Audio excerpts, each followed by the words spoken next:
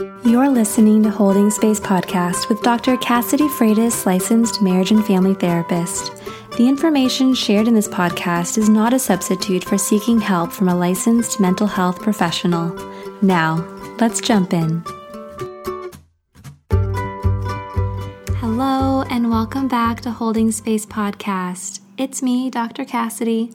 It's been a while since I've done a solo episode where it's just me talking straight to you.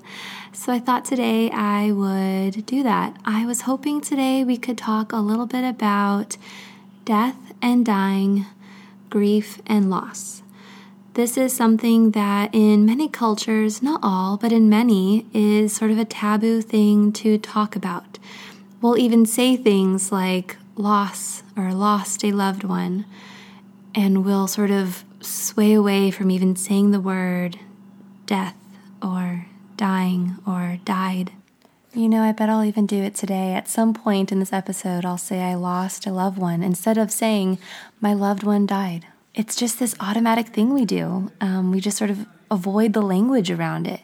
But what happens there is that it doesn't give us a chance to actually talk about it. So my hope today is to explore with you a little bit about ways in which we can reclaim conversation and dialogue around death and dying in a way that will actually be really healing for all of us. Because you know what? Death is one of those universal human experiences. Each and every one of us, no matter where we're from or where we are, we will at some point in our life be touched by death. And so let's open up dialogue around it, because what we do know is when things are silenced, they can have a way of festering or turning into something else that is a lot more painful, a lot more complicated, and we can feel really isolated in our experiences. And if this is a universal human experience, there is so much room and opportunity for connection there. So let's jump in.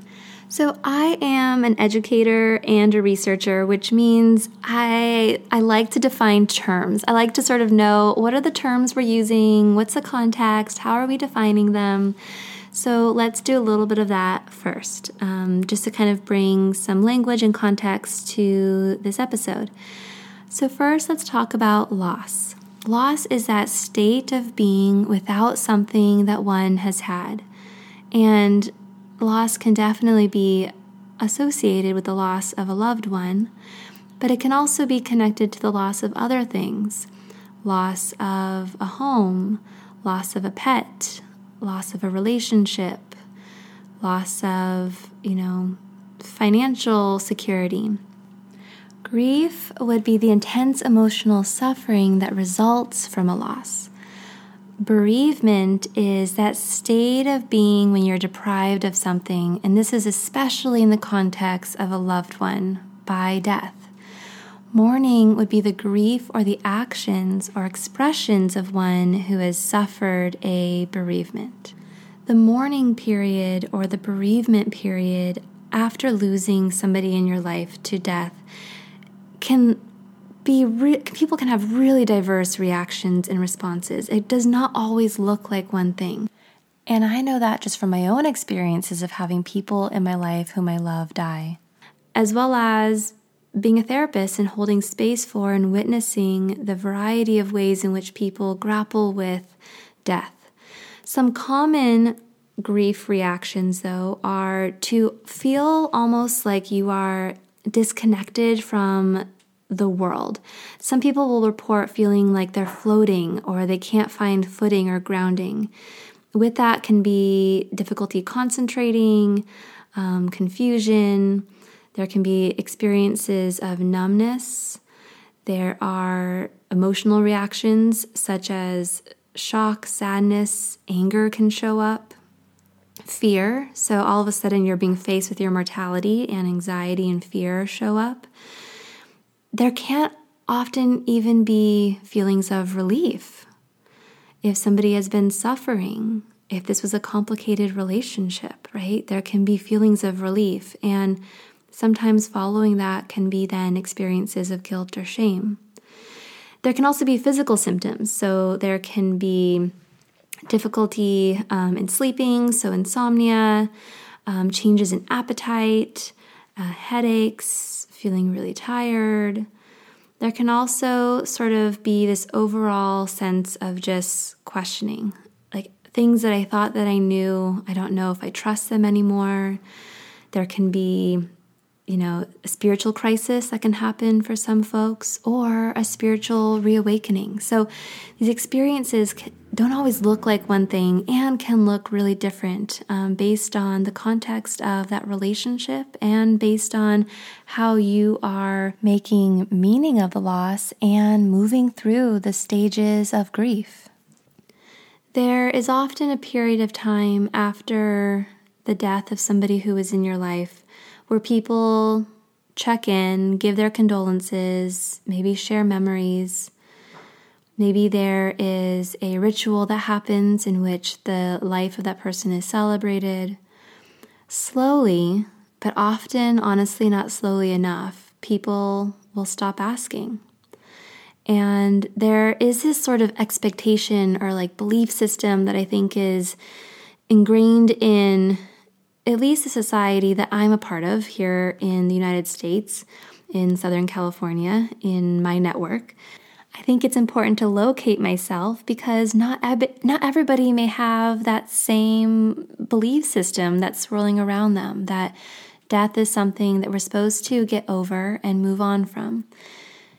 In the community in which I am a part of, that can and often is a belief system and a discourse that shows up, that death is something to get over, something to move on from. We are to be sad, of course, but then we're also expected to say goodbye and to let go. I believe that the discourse of getting over and letting go, it keeps us from actually being able to talk about death in a way that can be celebrated, in a way that can be really healing, in a way that can be actually really beautiful.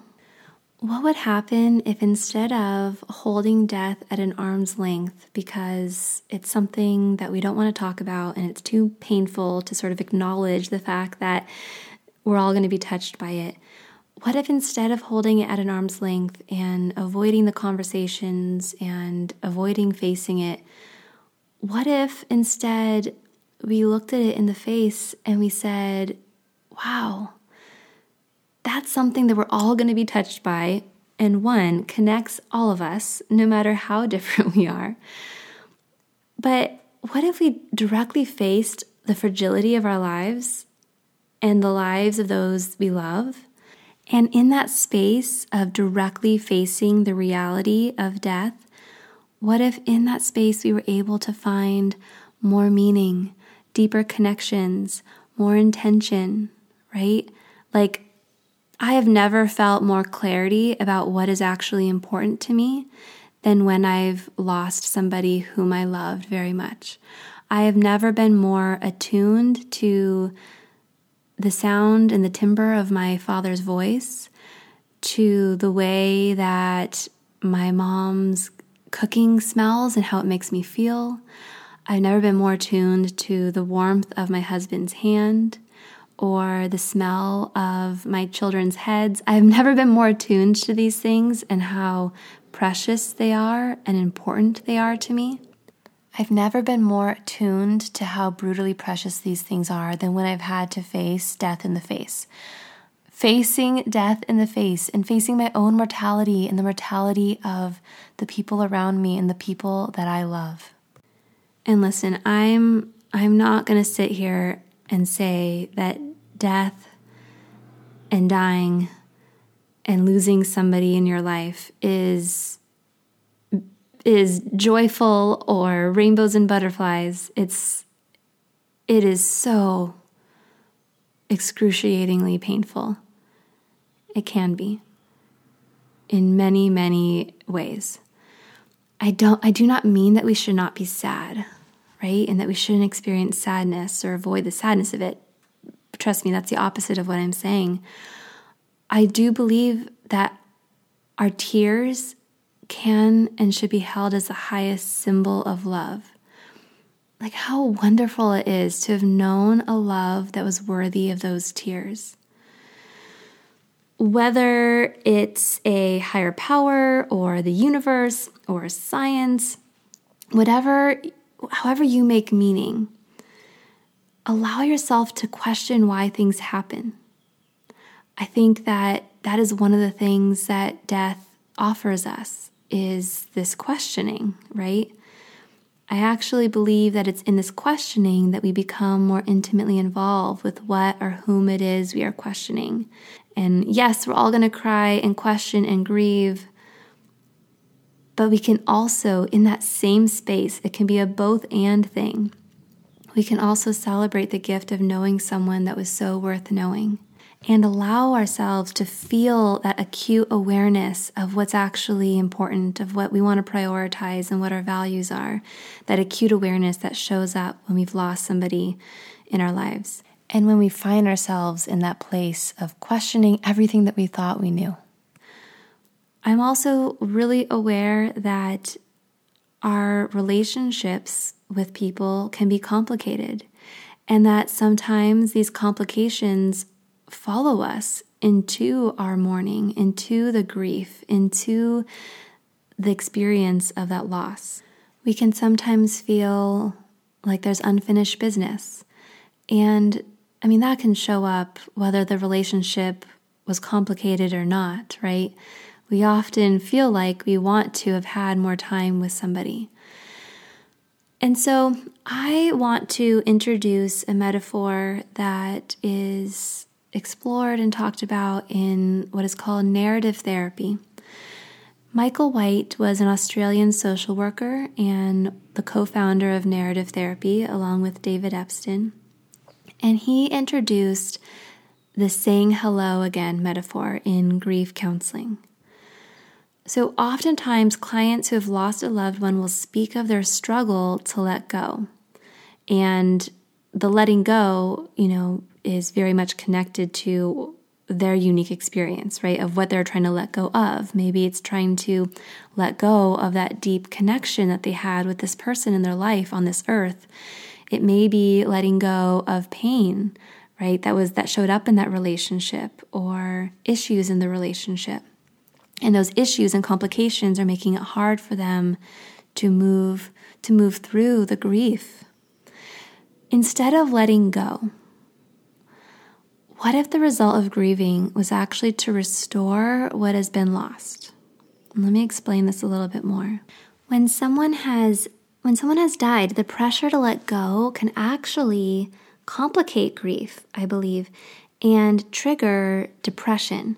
So grief and depression are different. There may be some overlap in symptoms around fatigue and appetite changes and difficulty concentrating, but depression takes it to another place where it actually starts to impair your functioning. Rather than saying goodbye and shutting the door, like oftentimes I believe we're being asked to do in our grief process, what if we actually invited our memories along with us? I have found that when we're allowed to reclaim a relationship with someone who has died, we are actually gifted a valuable lifelong resource. And that can look like a bunch of different things for different people, right? So sometimes that resource is you had this person in your life who always supported you, right? And you can ask yourself questions like, if you could see yourself through the eyes of your loved one right now, what would they see? This can be a really powerful and beautiful resource, right?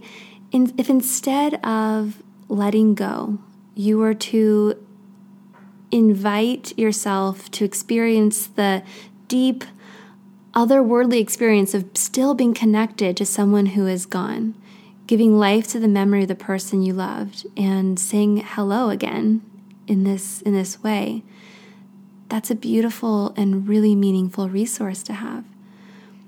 To say something like, consider a special memory you had with your loved one. What parts of yourself are you awakened to when recalling this memory? That's a resource. And what I mean by resource is I mean that it's oftentimes easier to show ourselves compassion when we look at ourselves through the eyes of somebody else that loves us. And when we have loved somebody deeply, and when that person has loved us deeply, and when they've died, that love and that ability to see the beauty in ourselves that maybe it feels like only others can see sometimes, that doesn't have to be lost with the life of that person who has died. That is something that can be reclaimed, especially if we allow ourselves to say hello instead of feeling like we have to let go. If your loved one was here to witness this moment right now, what would they say? What would they do?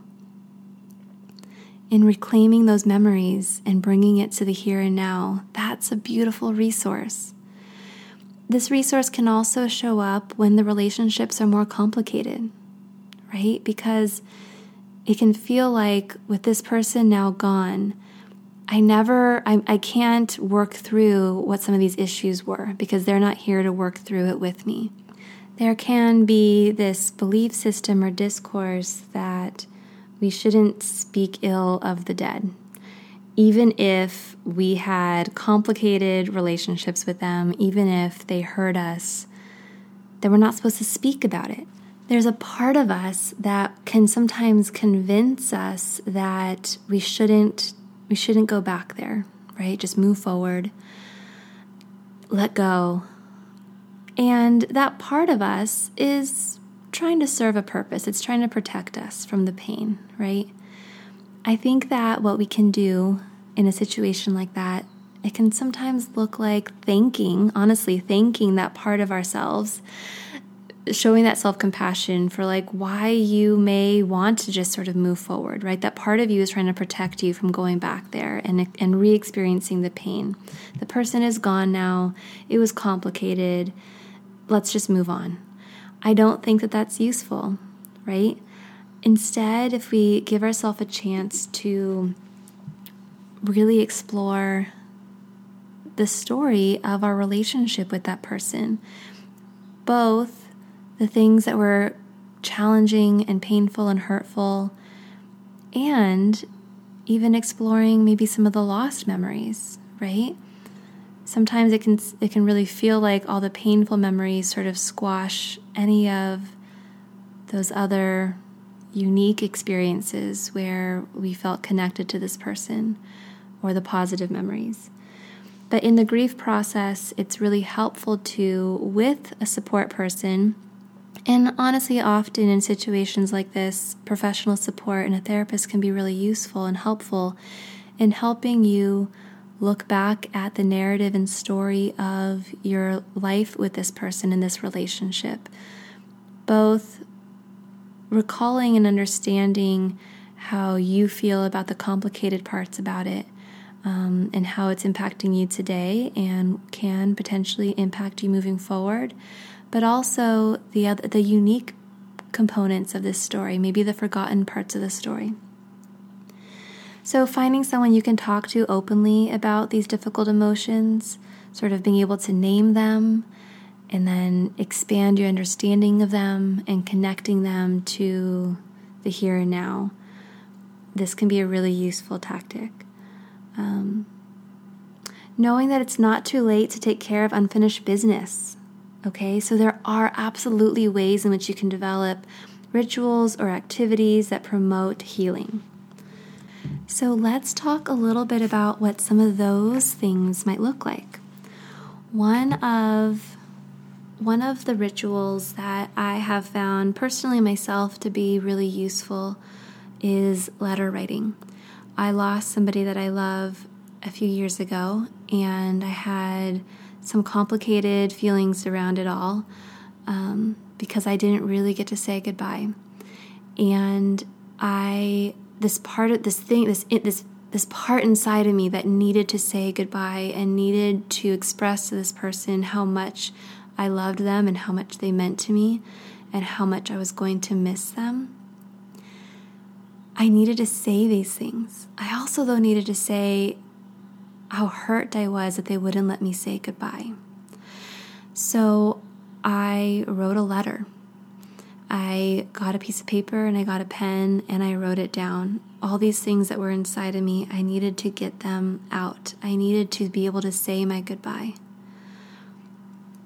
Journaling can also be something that's really useful in getting these stories and these memories and these feelings out and onto something so that you can either have it there and go back to it when you need it, or to be able to close the journal or to turn to the next page and move through those words and those stories and those memories and that pain or those emotions and experiences and feelings, and see then what comes next. Finding a connection place can be really useful. Meaning, this can be a place where you used to spend time with this person, or a place that reminds you of this person that maybe you never went to with them, but you just know that they would appreciate. Go to that place once in a while and be still there and talk to this person. Say hello again to them. Legacy work can also be really useful and powerful. What I mean by this is exploring what the legacy of this person is, and how are you connecting to this legacy? Are there things that this person, qualities this person held, things that this person represents for you, values that this person had, and things that they accomplished or wanted to accomplish? Is there anything in there that you connect to that are actually similar qualities that you have? And in that, in connecting to those pieces, you are part of that legacy. Grief is often one of those things where when you are moving through it, right? So remember, the goal here isn't we're not getting over it. It's not something we get over, it's something we move through. When we're moving through it, it is something that we will come in and out of. And I remember for myself having these moments of having a day or two go by where I wouldn't think about the person that I had lost. And then something would remind me, and then I would just feel consumed by the grief again, and the sadness, and the guilt for forgetting, right? For continuing to live my life and to be enjoying my life. We, in moments like that, though, have to ask ourselves, and this is another way in which we can say hello again, that metaphor of saying hello again to somebody who has died, asking ourselves, would they want me to be in a constant place of sadness, grief, and no movement forward in my life? At least for me, in the context of this relationship, the answer to that was really easy. The person whom I lost really valued adventure and curiosity and creativity, and had always encouraged me to move forward in those endeavors, and was also a mother that I really admired. And so if I was being really present with my kids and didn't think about her, and then remembered that she was no longer here to be with her children, and then to feel the tremendous guilt that came with that, she wouldn't want me to be stuck in that. And so with the acknowledgement of that, that was a resource for me to be able to allow myself to move in and out of grief as honestly as I needed to. Meaning systems, what I mean by meaning systems is I'm curious at how we make meaning of things when things happen. And that can be connected to spirituality or religious beliefs or not. It can be connected to just how we make meaning of when somebody dies. How do we understand that? Why do things like this happen? If we can explore our meaning systems and connect it to our experiences of death and our experiences of losing people in our lives, that can have a lot of healing powers as well. And there's not much more I can say about that because meaning is just so diverse and means different things for every single person. Even people that maybe are part of the same religious community may have different ideas of how they make meaning of death and losing someone in their life. So I would, though, suggest talking about these things with somebody whom you trust, or a professional support person. Exploring meaning is a really critical part of this process. There is also something called dignity therapy, and I'll attach or put a link in the podcast notes for this. There is a type of therapy called dignity therapy that has been used with families before somebody has died. And a lot of this work is done with the person who is dying and with their family. And in this work, I'll just give you a little bit of an understanding of what this work looks like. But in this work, you are really helping sort of build that legacy piece and giving somebody a chance to share their life story. So much of the focus can often be on if there's an illness or if there was an accident and the symptoms and the fact that this person is dying. Giving somebody a chance to reflect on their life and to share the story of their life, which may include an illness, but it is more than the illness. So you explore the person's life story, talking about things like how do you want people, how people describe you, what do you stand for, what makes you feel most alive, what do you want to be remembered for? And what do you hope for the future? And in this work, this is written down and is something that is then, of course, shared with the family if that person who is doing this work, this dignity therapy work, wants to share with their family, and is something that they get to have after this person has died. And it can be a really powerful tool for families impacted by illness and just the way, what it's called, dignity therapy. It's a very dignified way of being with somebody who is facing their own mortality. So I hope that you found something in this podcast episode today that was useful or helpful, or maybe even encourages you to talk to somebody or get support.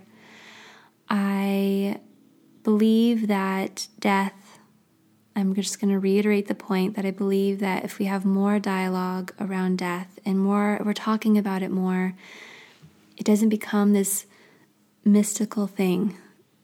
Because if something is mystical, there's a lot in there that can be really scary. There's a lot that feels unknown or uncertain.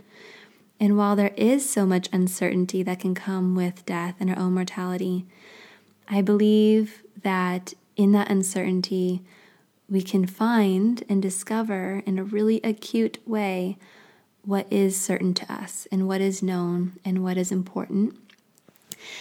I hope that you have a good rest of the day. Thank you so much for tuning in and listening. I really value you taking the time to share this space with me. If you're enjoying this podcast, I really appreciate feedback. A great way to support the podcast and the work we're doing here and to make it possible for future episodes would be to leave a review, leave it some stars, give that feedback. It's really, really appreciated. For more information on my private practice and the work that I do, you can visit me over at www.drcassidymft.com. I'm also on social media at Dr. Cassidy and at Holding Space Podcast. Thank you so much. Have a beautiful, beautiful day.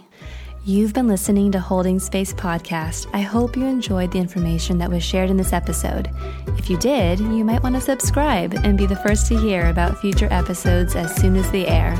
Thank you so much for sharing this space with me. Have a great day.